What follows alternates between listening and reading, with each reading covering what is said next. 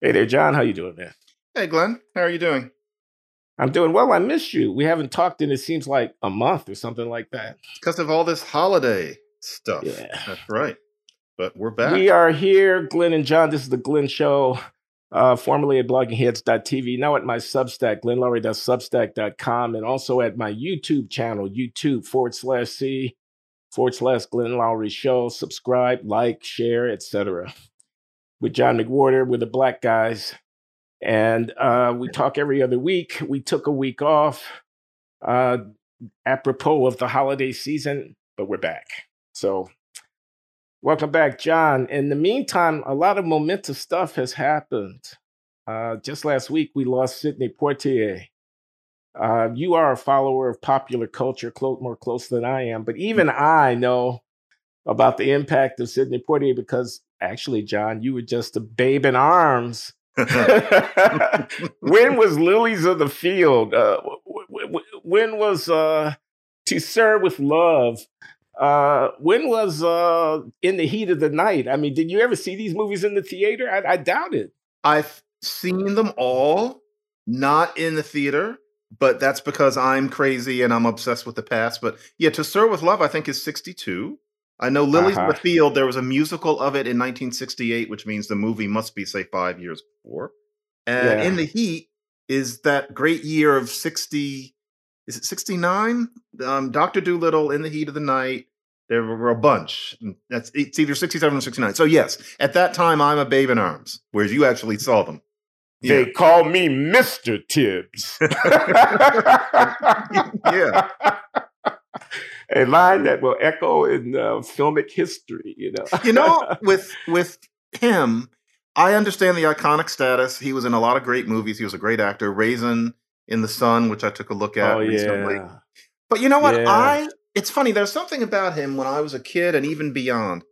I never thought of him as iconic in the way that everybody else does. It's not that I didn't think he was good, but I never thought, well, here was this pioneer. Even though he was the first, Black actor to play dignified parts in one movie after another. I get that intellectually, but it was rattling around the back of my mind. It never sat with me that he was this Black presence. And as I got older, I realized what it was.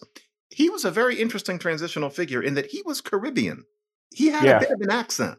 And so the way that everybody read him, partly because, especially white viewers just basically saw all Black men as one mass at the time. Some people would say they still do. I doubt it, but certainly back then, everybody's saying, here's this Black man on screen. But I always thought, no, here's this Caribbean on screen. He didn't talk the way Walter Younger would have spoken as a man who grew up in Chicago. In Guess Who's Coming to Dinner, I didn't think, here's this Black man marrying this white girl. I thought, here's this Caribbean Black man marrying this white girl. It's a whole different equation. And I know that in those roles, we're supposed to think that this character grew up in Chicago or Philadelphia or something like that. But I never even started to believe it. And so now I look back and I realize that's the way it had to have been. I mean, he was a necessary transitional figure. In 1959, if you're going to do the Defiant Ones or something like that, there's no way that it would have worked for white America if he were a Black man who sounded like a Black man from the United States. It had to start with this person who actually sounds like he's from the islands, and so it kind of leavens what people thought of as Blackness. And I get the feeling nobody was thinking about it much at the time, but he paved the way for Black American actors to come in and be leads, starting really majorly in the late 70s and especially the 80s. That's how I always saw him. I thought of him as a Caribbean actor playing a Black American actor. But maybe I'm thinking too much. But that's sounds like an insight to me, John. I think you ought to write it up if you haven't already. I mean, what does he do? He embodies and projects a kind of dignity. I think that is the key word: dignity and fury. I mean, those things go together because, after all, segregation and Jim Crow are a motherfucker, man. They are a literal knee on your neck. So the guy is angry, but in a way that the mainstream audience, that read white audience, would accept. He's not Malcolm X. He's not threatening quite in that way. And it may well be that the cultural nuance that you're calling attention to, the slight lilt of the Caribbean accent and whatnot, maybe even the look. I mean, he's dark skinned. I don't know. This is not my field, but I can imagine that someone who studies this might go into that. Doesn't quite strike the audience as that guy in the ghetto who's about to come and get me and rape my mother or whatever. No. So he's able to get away with some stuff. Maybe. I really think that was it. Also, even the way he walks like a Caribbean man. He does not have the quote unquote street short drop black swagger. He was a different thing than. I think America would have been scared of someone like, say, Jim Brown, who was a native-born Black American person. He didn't become a major movie star. He did. Now Poitier and Harry Belafonte are contemporaries, but Belafonte quite obviously is a Caribbean calypso singer, a great artist without any doubt, but also a political radical in a way that Sidney Poitier never was. But Belafonte also, this is the thing, he grew up in Harlem. That was another thing. His career was predicated partly, and I'm not saying he was a phony, but emphasizing the Belafonte name and all that Deo stuff, that went over in a way that Black American stuff would not have. The idea that he was from the islands. He grew up on 125th Street. I mean, I'm making up the street. Oh, man, that stuff sounds pretty good. Yeah, he was great. And he was a political, I think he thinks of his main contribution to life to be his politics, and I get it, and true. But that Deo thing, that was sidestepping what I don't think white America was really ready for. Yeah. Okay, now, Raisin and Son, you mentioned Walter Lee Younger. This is the character in that great play. Who's the author of that? Lorraine Hansberry. Hansberry. Chicago in the 1950s, housing segregation and whatnot, struggling Black family trying to make it, coming up against racism. Walter Lee Younger is the grown man's son. He's got a wife. He's got a kid. They're living in their mother's house. He can't quite hold himself a job. The world is kicking him in the butt. He's driving white man's cars and got his nose pressed against America's candy store window. He wants in. He's angry. He's bitter. It's chewing at him on the inside. Now, I've seen Sidney Poitier in that great film, but I've also seen P. Diddy play that role. Did you see that? I saw it, man, with Felicia Rashad playing Mama. Yeah. And I'm just wondering, you haven't seen it. You didn't see P. Diddy. Because I was going to invite you to compare them. I skipped that production because I just couldn't imagine P. Diddy carrying the weight of it. I just figured, how good could he be? They're using him to sell tickets. So I didn't see that production, but I've seen many others. Yeah. Yeah. My late wife, Linda, and I went down to New York and we saw it. How was it? It was okay. He pulled it off. He didn't make a fool out of himself. He didn't. Okay. But he didn't quite rise to the level of greatness that I think Poitier achieves in his portrayal of that character. Yeah. Because it's a heavy lift playing that guy. It's a really heavy lift. It was interesting casting, but I just thought no, because I knew it would be back, and it has been. So yeah, it's a great play. There's a biography of Hansberry that is coming out this spring. It's not perfect, but it's worth reading, especially about her earlier life. And it's a very interesting thing. She was a lefty, wasn't she? A communist, or hung out with them, a hippie? Lefty. She had hippie before they were hippies. Marxist leaning. She hung out with hippies before they were called that. She married a white man before that was common. She was also she was gay, and working through that before she was taken away from us in 1965 too early. Very interesting figure, and lived long enough that you can listen to her and you can watch her. You can see what she was like. So, I guess you'd say she was a beatnik, not a hippie. That would probably be more accurate, right? Right. She was with her cigarettes. She was fascinating.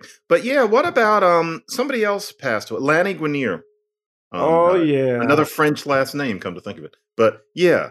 So I'll bet you knew her. I did know Lanny. She was a professor at Harvard Law School. In fact, she was the first Black woman professor at Harvard Law School, if I am not mistaken. Derek Bell, the great Derek Bell, father of critical race theory by some reading, resigned from Harvard Law School in protest of their failure to appoint to a tenured position a woman of color. He was advocating for that. The school did not respond quickly enough to his liking. and he left. And if I'm not mistaken, Lanny's appointment came shortly thereafter, and she was the first.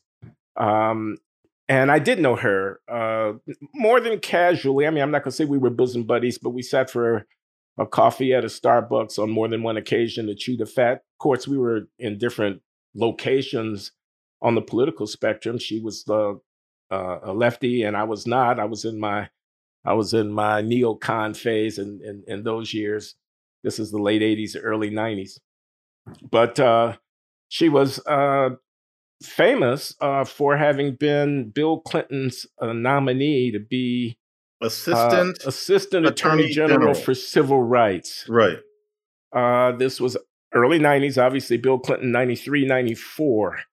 And he ultimately and infamously withdrew her nomination when it came in for a lot of criticism in the Senate, the confirmation hearings.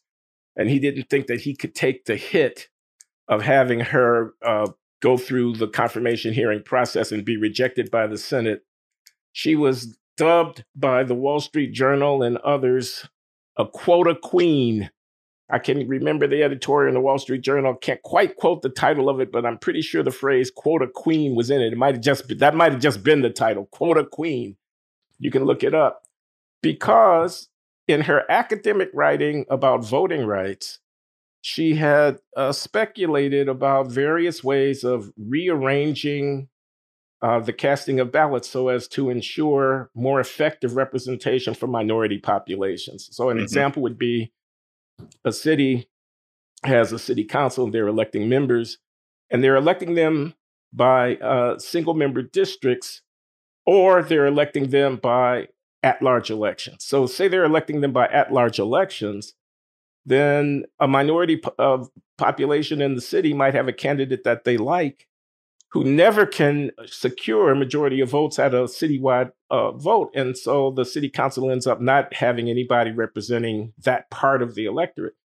Whereas if you have single-member districts and the districts are drawn corresponding where the neighborhoods are, then the minority neighborhoods might be the majority in one of those districts and be able to effectively elect a minority representative who would speak for them in the city council. And she kind of parsed that issue in ways, making suggestions. I can't cite chapter and verse from her research off the top of my head, but the basic thrust of it was, let's try to arrange the electoral rules in a way to achieve outcomes that are more representative of the minority voices in the population. That's what got her dubbed a quota queen.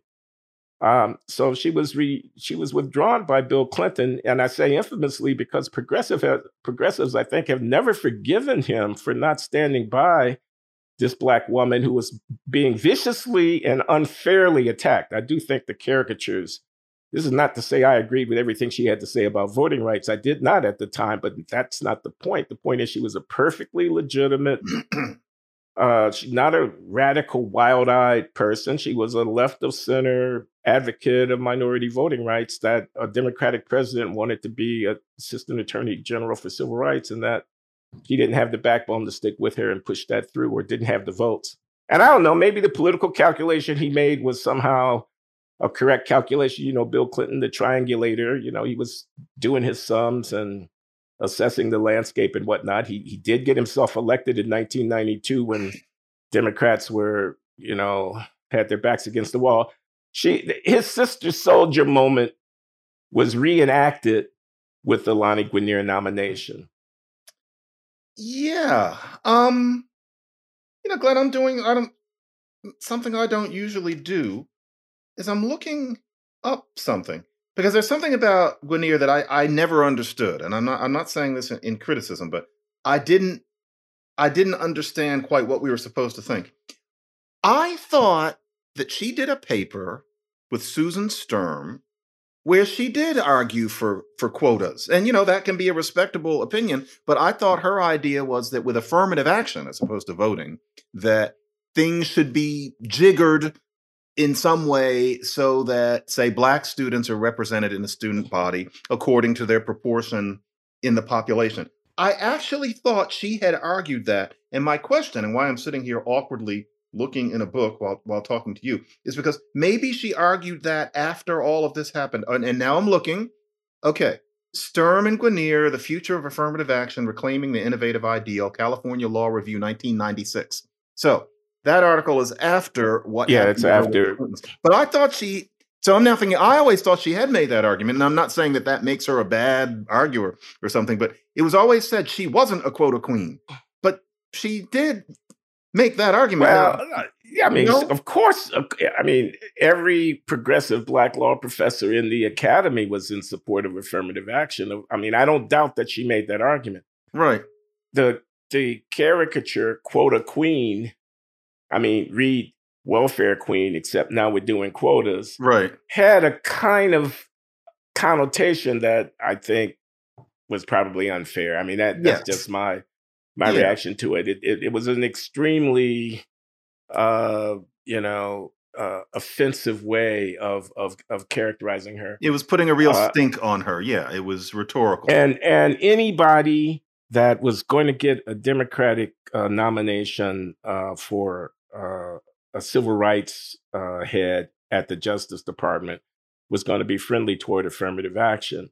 She wasn't in that respect different from the mainstream of the left of center academic population in the country. I mean, I don't know who actually took that position afterwards, but I'll bet you they were supportive of affirmative action, perhaps just not as vocally and directly. You mean affirmative action in the quota sense? In that, come on, this is just playing with words. In my opinion, you're the linguist. This isn't about linguistics. We want. We're not for quotas. We're for affirmative action, but we're not for quotas. I mean, I think that's a distinction without a real difference. I mean, what they're going to say is we don't have a specific number in mind. That's what we think of as a quota. You have to get 12%.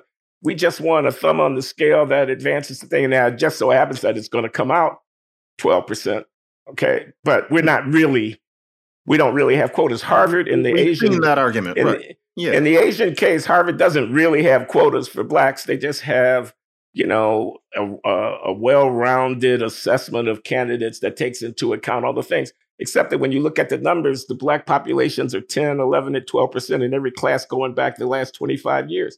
Somehow, well-roundedness seems to produce the same number, but so quotas, whatever. I mean, one of the only Hillary Clinton moments where I really don't like her. I have no Hillary animus of any kind, but there's one thing she did where I think, ooh, that's not my person, and that's that moment with Lani Guinier, where Lani Guinier is in some hallway and Hillary Clinton's coming the other way, when, Lani Guinier has been rejected, and this is all over the news, and she's looking bad in the news, quota queen, etc. And apparently Hillary Clinton passes by her and stops and says, "Sorry, kiddo," blah, blah, blah, blah, blah, calls her kiddo. And, they were about age contemporaries, and the kiddo is so condescending. And so it's coming from, here I am, I'm the first lady, and basically I'm helping run the country with my husband. We are the big cheese. And here you are down here. You are in our power. Sorry, kiddo. That is the most tone deaf, condescending thing I have ever seen coming from her. It really, there might be a little bit of race in it. I'm not going to go that far. But even if she said that to a white woman, just sorry, kiddo. It's like she's speaking from on high. That is the deafest thing I have ever heard her say. Everybody has moments like that, but it doesn't look. It's a bad look. I agree with that. Now, I'm not known for being a Hillary Rodham Clinton defender because the campaign of 2008 is way in the past. During that campaign, I did support Hillary Rodham Clinton. Forgive me, everybody. Forgive me. But I just want to note, Lani Guinier was 74 when she passed. I don't know how old Hillary Clinton is. I'm going to guess 76. Somewhere in there. She's early 75. Yeah. Guinier is an alum of the Yale Law School, as is Hillary Rodham Clinton and Bill Clinton. They might have even overlapped there. They're peers, yeah. They are peers. They might have known each other going all the way back to law school. Kiddo. So that kiddo could be interpreted as a kind of colloquial way of referring to a mate. we're all in this together, right? I mean, it might not have had quite the meaning that you have ascribed to it, which I think a uninformed listener would be, uh, you know, justified in inferring. It might have just been a kind of informal, colloquial way of referring to not quite a buddy, but somebody I've known for a long, long, long time. And maybe, buddy, sorry, and maybe woman kiddo. to woman, like we're all going through these things. She's maybe saying, "I've gone through it with healthcare, kiddo." Maybe. Well, not just that, but the Whitewater thing and the whole bitter attack on the Clintons early in that presidency, which was and Hillary Clinton's role as kind of chief advisor to the president. She had the healthcare portfolio, as I recall, and that was being bitterly fought in the Congress. They came in for a lot of grief. It ended up with Kenneth Starr and Monica Lewinsky and all of that. I mean, but they were constantly under attack and investigation. So, a nomination that has to be pulled because of the right wing are successful in demonizing a candidate, that's something that Hillary Rodham Clinton had some firsthand knowledge about. So. Something else about Lani Guinier, actually, that I'm thinking of right now is that just like, I need to be tempered in my interpretation of kiddo. It could have meant all sorts of things. We always have to second guess ourselves. It's funny. She, and I have full respect for her, but I'm remembering something. You're saying that she had coffee with you, that, you two had very different views, and yet, she was open. Lani Guinier did not like me. And I'm just thinking about the fact that I met her once, and she was so disdainful. I mean, all within the bounds of civility, but she would barely look me in the eye. And because she just passed, I'm going to leave out something she said. We were on a panel together, and it was just, the disdain was clear, utter disdain. This is after Losing the Race came out, I assume. This is probably 2005. And I don't carry it with me, but I'm thinking about it now. And I'm used to people from a certain spectrum thinking of me that way. But the thing is, she didn't like me, but she was okay with you, which leads me to think that maybe with me, it wasn't my politics. Maybe she found something particular about me unpleasant. Maybe she just didn't like me, as opposed to the politics. And you have to be open to things like that. She has coffee with you. She won't even look at me and takes a pot shot at me in front of an audience. I guess it was just me. So I'm not likable. Well, John, I wouldn't go that far. But I knew Lani Guinier's father. That was another thing about the attack on her. Ewart Guinier. Yes, I did, because he was the first chairman of the Harvard Afro-American Studies Department. I forgot about that. Right. I was jointly appointed in that department when I got to Harvard in 1982. I was appointed in economics and in Afro-American Studies. And while Ewart Guinier was no longer serving as chair of the department, he had retired. He was still alive and was occasionally present, coming to functions and such like that. And he had a background as a communist, and which is, not unusual in that generation of people who were left of center. He had affiliation with the party in one way or another. Mm-hmm. And that was trotted out and used against her by the right-wing critics of her nomination. Oh, yeah. Her father is this is Emmett Terrell, the publisher of the American Spectator, that magazine, which I think is still publishing. But was with the National Review, and I don't know that National Review trafficked in this kind of character assassination, but the American Spectator certainly did. They used her father's former affiliation with the Communist Party against her, someone not to be trusted, a Marxist and whatnot. I mean, she was advocate of the voting rights, aggressive drawing of congressional districts to make sure this is a part of that general program that she had of trying to make sure that minority voices got heard in democratic councils of, political deliberation and whatnot. I remember a debate, Lani Guinier and the late Abigail Thernstrom, your friend and mine, my former friend, she's not here with us anymore. Abigail Thernstrom wrote a book, I thought a very fine book, called Whose Votes Count, which was published, I'm going to say 1987. I may get the year Not quite right. That book never got around as much as it should. It had a lot of very It should important have. arguments. It was a very passionate, well-informed, deeply researched critique of the practice of drawing congressional districts so as to create majority minority districts, and of the use of that kind of theory of political representation for Black people at high levels of American government. She didn't think that the color of a representative matching the color of the constituents was the right metric for judging whether or not constituents were well represented. And she objected to these funny shaped districts where the redistricting legislature bends over backwards to create majorities of Black voters so that Black people can have a voice. She was against that. Lani Guinier was for it. And they had, spirited, civil, but very strongly argued differences of opinion. I can remember a conference at Harvard. Must have been interesting.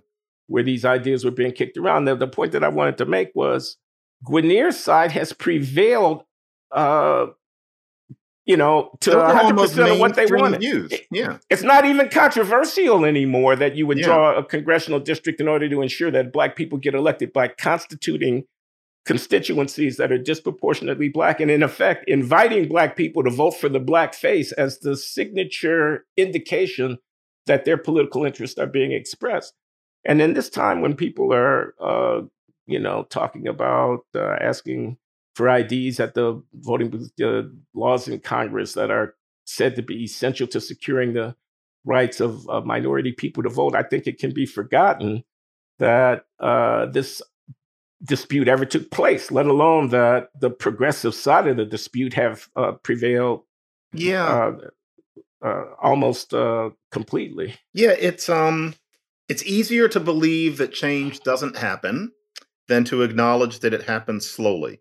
That is something that Leon Wieseltier tossed off somewhere, and I've always carried it with me. It's important. It's easy to think that nothing's happening, but harder to see that change does happen, but it just tends to be slow. And yeah, Lani Guinier is a perfect example of the public intellectual whose ideas actually have an effect.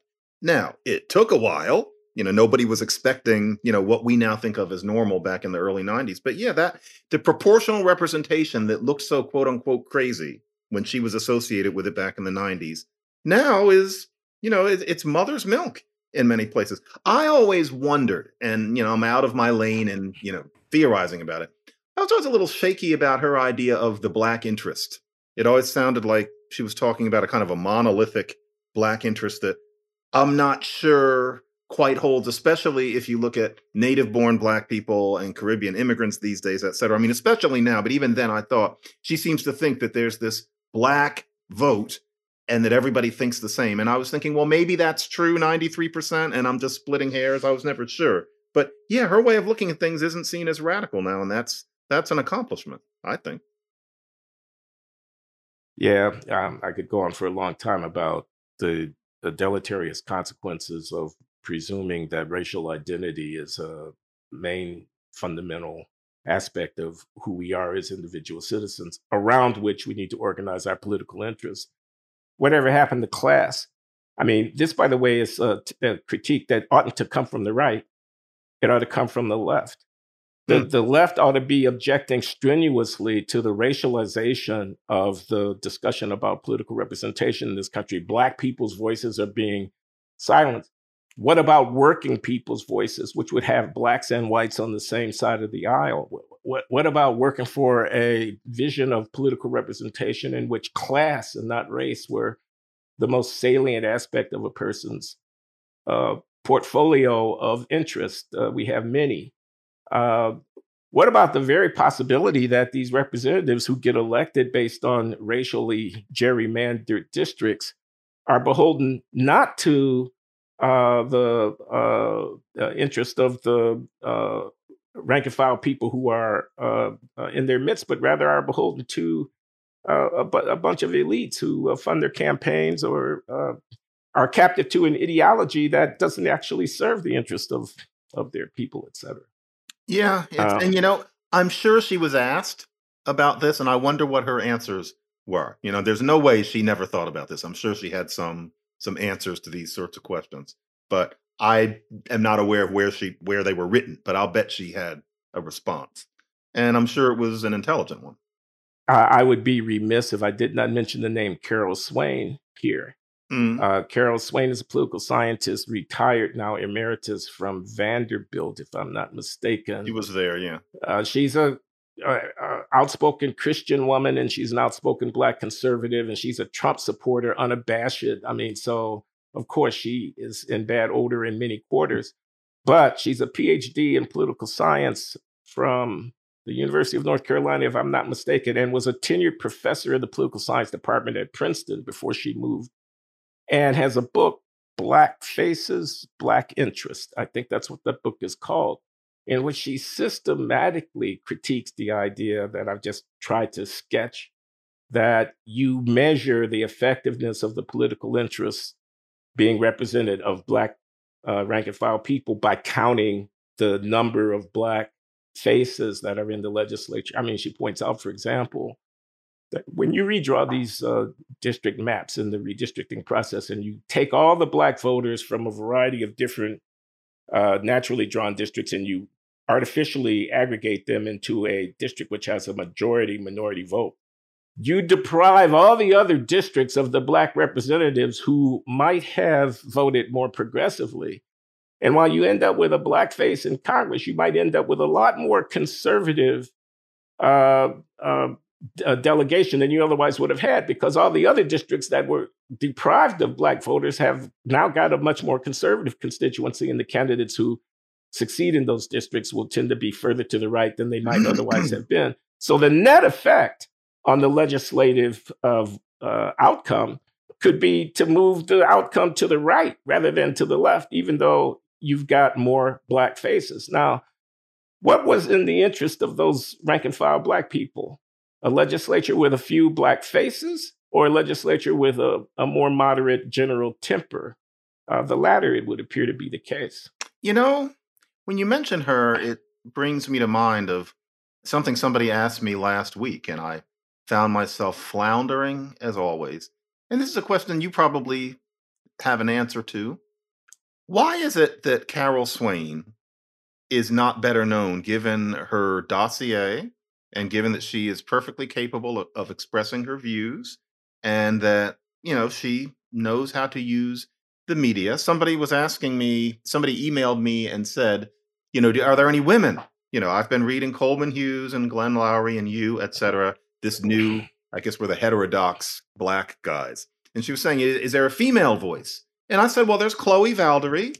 And I said, to tell you the truth, though, beyond her, the only person I can think of with I hate to put it this way, but with a certain footprint, I said is Carol Swain, who you've probably never heard of. And I said that this Black heterodoxy tilts male. Is it that it's Black heterodoxy males tend to get more attention? Why is it that I had to work to think of Carol, and that I really couldn't think of anybody else of her footprint? And I know we've talked about this before, but Carol in particular really makes me think, why is it that she isn't at those events? Why haven't you interviewed her, if I may, unless you have? Well, I have, actually. Okay, you have. Where is she? Yeah. And where are the other Carol Swains? That's a good point. Who is this woman in Virginia who just got elected Lieutenant Governor? Winsome? The Caribbean name. Winsome Sears, something like that. Yeah, that's her. Winsome Sears. That is her. She's African American. She's outspoken. Mm-hmm. But I agree with you that it's going to be hard for me to name somebody else. And I expect in Carol Swain's case, it's pretty idiosyncratic. I mean, she is a very outspoken and committed Christian woman who wears it on her sleeve. Is the religious part problematic in some way, do you think? Well, I mean, Christian, she's pro-life. She's sympathetic to the Christian right and their political aspirations and so forth.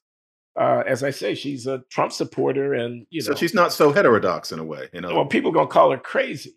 Right? She's not crazy. No, the woman is not crazy. She got into trouble at Vanderbilt when she said something about Islam that offended some people. I don't know what it was, so I don't want to try to repeat it. But she made a critical set of comments about terrorism or something that was taken to be anti-Islamic or I vaguely something. remember this. Yeah. And there was a big brouhaha about it, and there were calls for her resignation. She weathered that storm, but I think she may have had to procure legal counsel in order to negotiate with the university. And she eventually stepped away from her position. I mean, she's younger than me. I mean, she's maybe not yet 70. She's probably in her mid 60s or so. She's 66 or 7. Yeah. So she's taken emeritus status and is, building a career for herself, independent of the academy. So she may be in bed. She may be considered to be a quirk. Marjorie Taylor Greene, no, not quite. But I'll bet you that many who think about her put her in a similar kind of category. Well, they think she's of her as as person, a right-wing shill / nutcase, which she's correct. not. But she's not. I think that's unfair to her. Might be part of it. She is who she is. Okay, but yeah, there's something wrong. It's not right that we're all men, and I don't completely understand why that is. I want to think about it more. It's not a good look. Does it concern you at all that it's just a bunch of guys? Yeah, as you mentioned, it probably should concern me more than it did before you mentioned it. But yeah, it does. First, we have to identify the cause, and this is not to downplay Chloe, but there's only one Chloe, and so yeah. Now, if you were to go around naming the black mayors of major cities like Lori Lightfoot in Chicago, London Breed in San Francisco, yeah. Okay, so he's a man. Is he? Is No, London Breed a man? It's a woman. I beg your pardon. Excuse me. And I know these gender issues are very complicated, but I don't vote in San Francisco. I didn't know. I'm pretty sure it's a woman. Who's the mayor of Atlanta? Who's the mayor of what's her name? That woman whose name I forget. Washington D.C. Who's the mayor of St. Louis? These are all black women. I mean, if you look at the ranks of the Progressive Caucus or the Squad, or Ayanna Pressley or whatnot, or if you look at Congressional Black Caucus, I mean, you're going to see a lot of black women. So there are many, who contenders for Joe Biden's vice presidency before he named Kamala Harris. They were going to be women of color. There's a long list of such women. They're all black. They're all liberal Democrats. So there's no shortage of black women in politics. There's no shortage of black women in the academy who are outspoken advocates of a left of center point of view. But we don't seem to have many prominent black women who are right of center. And that's actually an interesting puzzle. It's interesting because some of these black women mayors have views that are not at all incompatible with yours and mine, but they're in public office. Maybe there's some reason that a person like that goes out into the world and does real stuff, as opposed to sitting around talking and writing the way we do. I'm just trying to think that maybe that's part of it. Black women supposedly elected Joe Biden. Isn't that an argument that you hear some places? Black women are less susceptible to the temptations of the right in terms of Trump like than are black men, who have peeled off a little bit. Instead of 95% black men are down to 85% or 80%. Glenn, hold on. I have to break the fourth wall for a second. Sorry. No, it's all good. It's a part of the thing, man. It's part. But let's talk about January 6th. That was also last week. God. All right. Yeah. The anniversary of the so-called insurrection. Do you think it was an insurrection, John? Do you think it was a coup attempt? No, I guess I'm wrong about this. It was a hideous thing that happened. It was a bunch of hideous people. They ended up getting some people killed. And this thing happened. And because it happened and it was so horrific, that particular thing is highly unlikely to happen again. But I know that the way I'm supposed to take it, and I'm really trying to read all these stories and think, is that was an indication of a roiling discontent, which is going to make it all but impossible to have a sensible election next time. And that no matter what happens, people like that are going to refuse to believe the results and are going to rise up in greater numbers in spots all around the country and spark what could be called a civil war. And that's something that we're supposed to really be afraid might happen. Glenn, there's a part of me that lacks imagination. I am definitely one of those people who would be caught unawares when something drastic happened. My sense is that change happens slowly and that we tend to be bound by what happened before, and that if something horrible happens, then we're on guard, kind of like 9/11 didn't happen again. And I'm aware that it's more than what would happen on the steps of the Capitol in Washington, D.C. But this idea that we can never again have a sensible election, I see it as a kind of alarmism. But then again, a lot of people smarter than me clearly think that we need to be really afraid that the country has fallen apart and that we saw the first indications of it a year ago. Are you afraid, the way so many sensible people are, that we cannot have a decent election 3 years from now? Yeah. I'm very concerned about. Tell me why.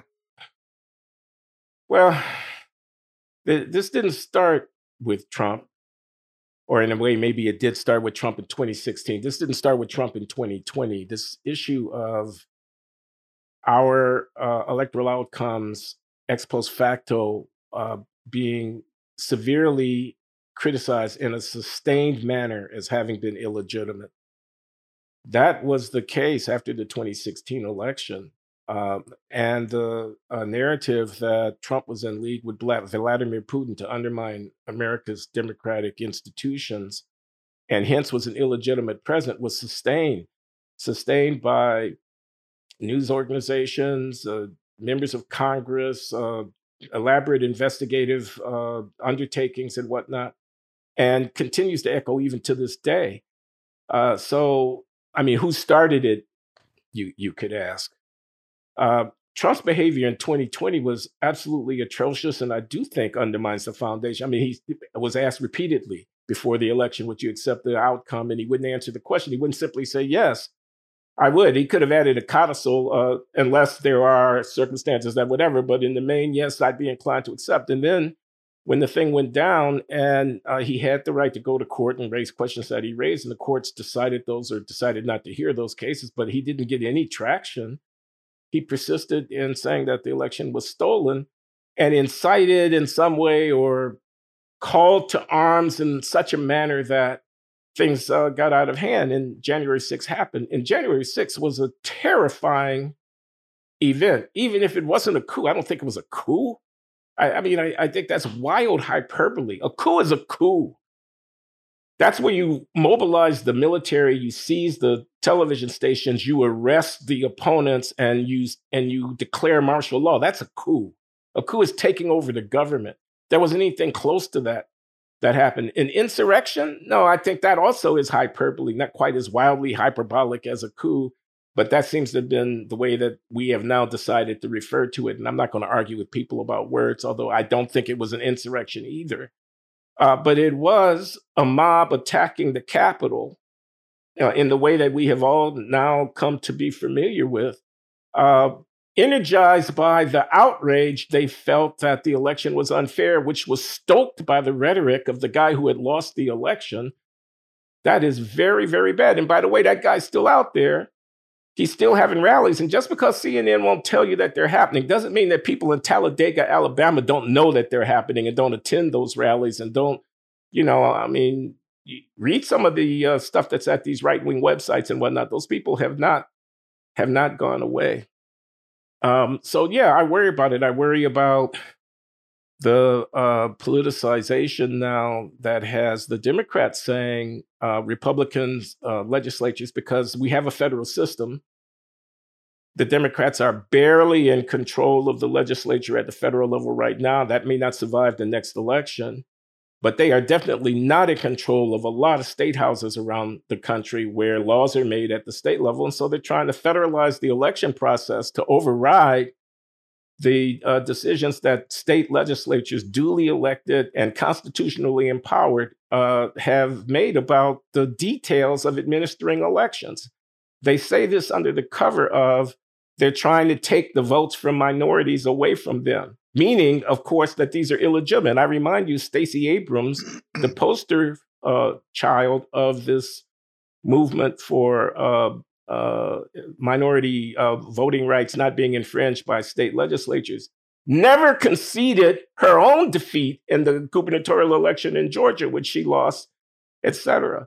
So you can look right and find people who don't want to accept the outcomes of elections. You can look left and find people who don't want to accept the outcome of elections. Everybody is trying to jigger the details. Should election day be a holiday? I mean, I don't know.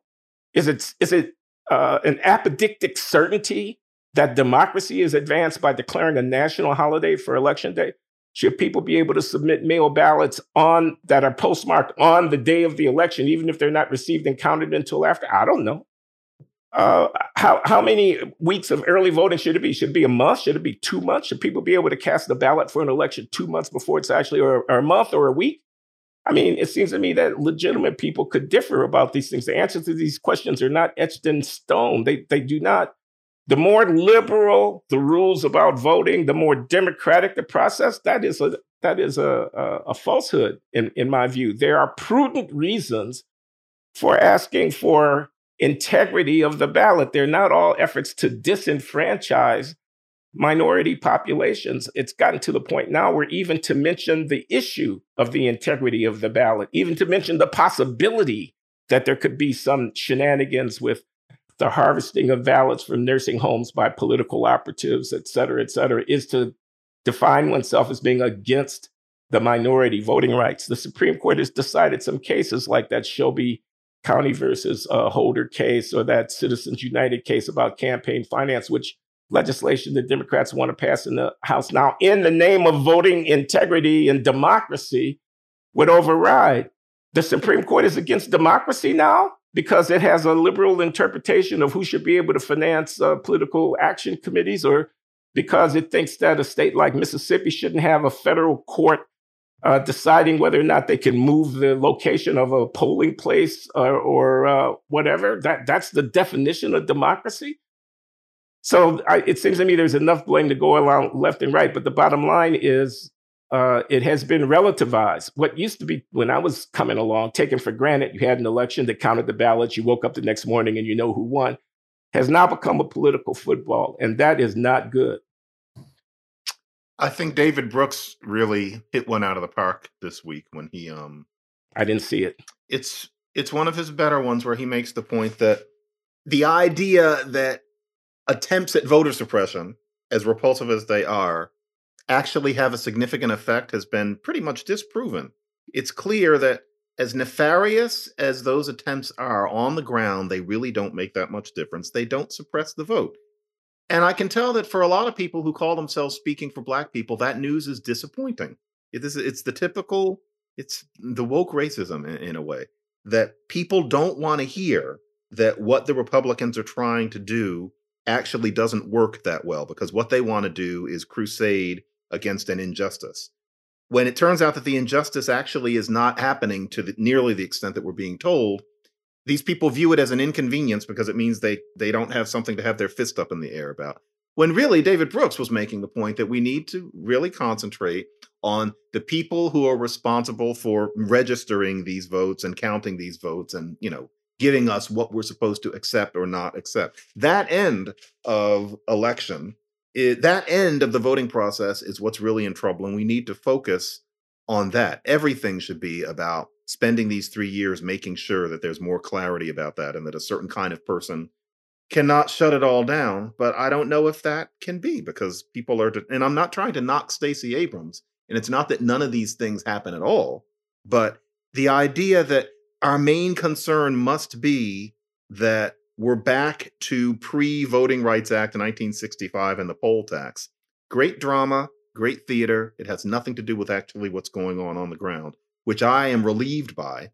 But I guess we're not supposed to feel that way. We're not good Black people to be relieved by what many studies have now shown. But you're making me think what we're supposed to really be afraid of, that it's at the point where what happened a year ago has to happen again. There's no reason why it wouldn't happen again. There are people who are sitting, stewing, and insisting that how they viewed it then is the way it was. And there would be nothing anyone could say to convince them otherwise. Nothing anyone could say to convince them that Democrats had won the election next time. In which case, what would they do? What are they going to do? So every capital is going to be under major guard. That mobbing of state capitol buildings is not going to work again. So what else are they going to do? And I guess we're supposed to be afraid that they're going to start blowing up bridges, or what is it? What is? I mean, people are coming up with these interesting apocalyptic scenarios, all of which strike me as very creative and very intelligent, but somewhat unlikely. If you can't mob a building, what else are you going to do? And if they do it, how is it a civil war? So let's say that a bunch of Republican partisans and skinheads are very, very upset for a month. What are they going to do to shut the country down? And that's a genuine question. I'm not sure what we're imagining at this point. They'll say some terrible things. Are they going to get out guns and start killing people? Is that what people are afraid of? Because that would be something quite unprecedented in terms of how people adjudicate their feelings about the vote at this point. Like I lack the imagination. I guess I don't read enough. Well, let me just invite you to reflect on the summer of 2020 after the killing of George Floyd, and the question of police brutality arose, and spontaneously in dozens of cities across the country, large numbers of people did in fact take to the street, mostly peaceful protests. Okay. I mean, we could do the counting exercise. Well, they're going to break some windows, right? Yeah. Well, they're going to set some cars on fire. They're going to mob around certain government centers, and they're going to remonstrate. But I mean, who's in control of events? What about a political assassination? Suppose somebody were to shoot, God help me, God help us, one of these candidates, Donald J. Trump, for example. What do you think actually would happen? I could imagine spontaneous, violent demonstrations breaking out in which opposing camps met each other in the street with clubs and knives and, picks and axes and whatnot, and battled it out. I mean, chaos, anarchy. Because Donald Trump was assassinated. He was our tribune, and he was, whatever. They didn't want him to have another chance to run in 2024, whatever. I mean, heaven forbid, God help us. I'm so unsuitable on this, because my feeling is if something like that were going to happen, it would have happened already. And I know that's full of holes, but somebody would have shot him already. Right. What's different now? And if people were going to take to the streets for reasons like these, there would have been more Charlottevilles already. And if it happens next time, okay, some right-wing people are going to take to the streets. They're going to break some windows. Frankly, some people would die, which would be a horrible thing. And then they're going to go home, and they're going to feed their kids, and they're going to go back about their business, and we'll have had a really nasty week. We should say here that neither one of us are experts about the voting process. And I'm sure that there's a criticism out there that runs along the lines of, do you know what Donald Trump actually did to try to subvert the outcome of 2020? He tried to get the Secretary of State or somebody in Georgia to not certify the ballots that he tried to do something in Pennsylvania and in Arizona, which would have, in effect, nullified the if the courts had ruled favorably on some of the bullshit complaints that he brought in there, we would still be in a state of flux about knowing what the outcome of the 2020 election. He tried to get Michael Pence to not do what he was supposed to do, and the whole January 6th thing was about obstructing the Congress from certifying the results of the election. He had other cards that he and Steve Bannon might have played, but they never got to play because they got preempted by the events of January 6th. What do you mean? That nothing can happen? A lot can happen. And apparently former military officers, you've heard about this piece in the Washington Post by a former high-ranking military officer concerned about the possibilities of civil unrest and where would the military stand and what contingency plans do we have to deal. So I don't know as much about this as I should know to talk about it. It's a serious matter. I expect you and I fully understand the intricacies of the mechanism well enough to identify where the critical choke points are where things could go wrong. But I expect David Brooks is onto something. I'm going to go and find his piece in pointing out the importance of securing the process at the state and local level where ballots are counted and voting outcomes are certified. because that might be the critical place of intervening in order to change electoral results. Nobody ever knows a civil war is coming, is the thing. They're always, sweater vested people like me saying, "Oh, calm down." And so, yeah, I'm fully aware of that, to anticipate what some of the comments are going to be. No one knows. Life happens day to day. And then all of a sudden, oh my God, what happened? I'm open to the idea that that's how we should be thinking now. But boy, it's a hard way for me to think somehow. I've got a brother-in-law. He's not really a right winger. I think that would be wrong, but he is a gun enthusiast, and he does hang out with right wingers sometimes in the pursuit of his enthusiasm. And he tells me that the white nationalist, conservative, pro-gun, hate government, love Trump contingency is locked and loaded and looking for trouble. He tells me that when you go and visit some of these places, all you got to do, he lives in Riverside, California, all you got to do is drive 10 miles from where he lives in the right direction, and you'll find these people and talk to them about what happened in the summer of 2020 in terms of the riots and the billions of dollars of property destroyed and the protests, the racial riots by Black people, burning police cars, taking over and looting businesses, et cetera, et cetera. He says that just hardens these people. They think a race war is coming and they're ready. You better not come to their neighborhood. When he is talking to them about this guy in Kenosha, Wisconsin, who massacred some people. Darrell something. Right. Yeah, Brooks. Darrell Brooks. He says, what they say is, I told you so. I told you these ends are no good, et cetera, and that the cuck Democrats, I'm sorry, this is the way they talk, tolerate them and placate them, but they better not come to my neighborhood. They mess with me and I'll blow their effing heads off, et cetera, that there's a lot of that out there looking for an excuse to do something. Kyle Rittenhouse is the tip of the iceberg, he says. So I get it. Let's just bear that in mind. Why didn't Black resistance in that era we talked about a couple times ago, say 1969, why didn't it ever go any further than breaking some windows, scaring some white people, and talking about how we're going to burn this motherfucker down, carrying some guns and saying, if we don't get freedom, then we're going to take freedom for ourselves. Those grainy newsreels you see? How come it never went further than that? There's an extent to which especially a certain kind of male, usually under 35, enjoys that kind of bragging, that kind of strutting. They do it for one another. Boy, this is going to look naive, but if it turns out that you're right and your brother-in-law is right, but that's the way a certain kind of guy talks and always has. And they get older. And the thing is, do they really ever do it? The uprising never seems to really happen. Are they really that mad? I can't help thinking that, because based on this predicate, I know how scary those guys are, but listen to the Panthers back in 1968, what we're going to do. And no one did it, and they could have. How come those guys didn't all get together and blow America up? They could have. There's still people who talk like that, certain Black radicals. Never seems to happen.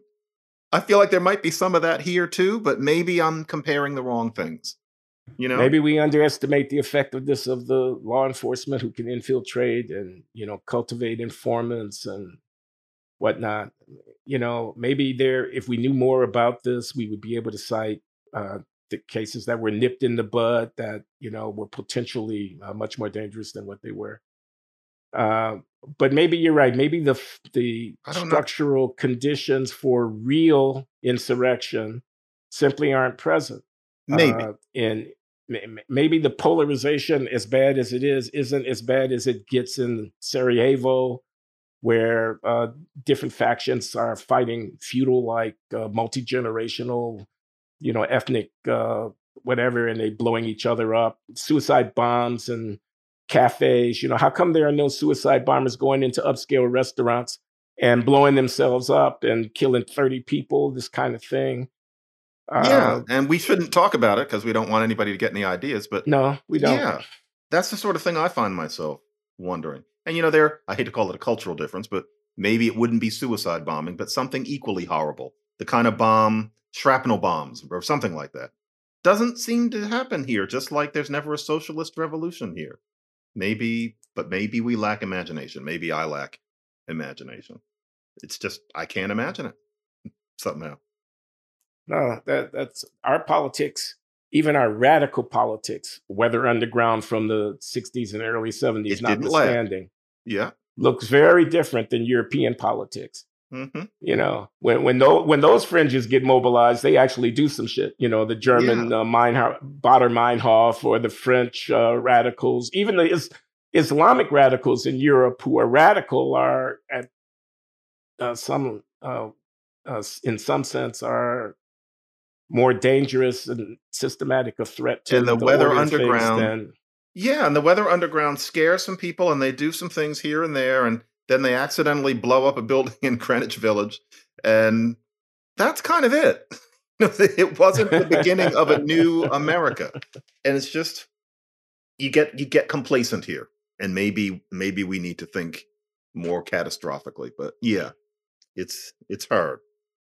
John, I simply don't want our conversation to end without calling attention to your prolific contributions to American journalism that are being published in the New York Times newsletter.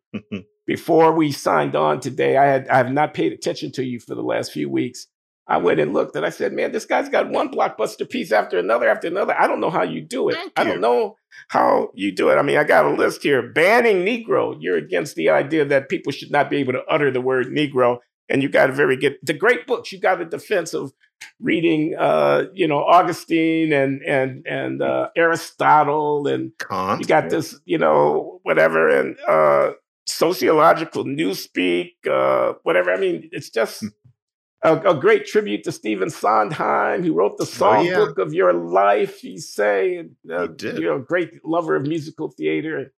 It's sort of hats off to you, John. You're killing it over at the New York Times. Glenn, thank you for that, because it's a full-time job, and it's been an adventure. You know what? Actually, folks, I want to do a shameless plug here, because I've learned that it's necessary, and that is this. I did for many years a language and linguistics podcast at Slate. It's called Lexicon Valley, and about 6 months ago, my producer and I moved it to booksmartstudios.org. And so it's the same podcast. It's just under a different aegis. I think a lot of people think that I just stopped doing it because Slate, as they should have, replaced my podcast with one by some other people. And when you go online now and you look for Lexicon Valley, what you get automatically is the new show as opposed to my old episodes. So I think some people think Lexicon Valley's gone. No, Lexicon Valley, which I do every 2 weeks, in addition to this Times business, is now at booksmartstudios.org. It's still me. It's still the show tunes. It's still the irrelevant stories. It's still the linguistic geekery. It's still there. And I want you to listen to it, along with 2 other podcasts that booksmartstudios.org does. Glenn, this will be over in 15 seconds. It's all good, John. One of them is by Amna Khalid, who is a brilliant historian, and it's called Banished, and it's about cancel culture. And the other one is by NPR's Bob Garfield, and it's called Bully Pulpit, and he goes all over the place. Those 3 podcasts, they are at booksmartstudios.org. We are at Substack too, and we want you to listen. So folks, if you think Lexicon Valley is gone, and if you think that I'm crazy for keeping on doing it while also writing for the Times, I'm crazy. Please listen to Lexicon Valley, which still goes on and is still the same show, except a little more topical. And I want to announce that here, just for people who are watching this or listening to this who also maybe think that I'm not still doing the language podcast. I'm going to keep doing it. So, Glenn, I'm done with the self-promotion, but I just wanted to... That is booksmartstudios.org. Booksmartstudios.org. Listen in, or I'm happy to hear you endorse your endeavors, John. And we'll catch up with you guys in 2 weeks. Thanks for listening. That's right. Thanks, folks. Bye, John. See you later, Glenn.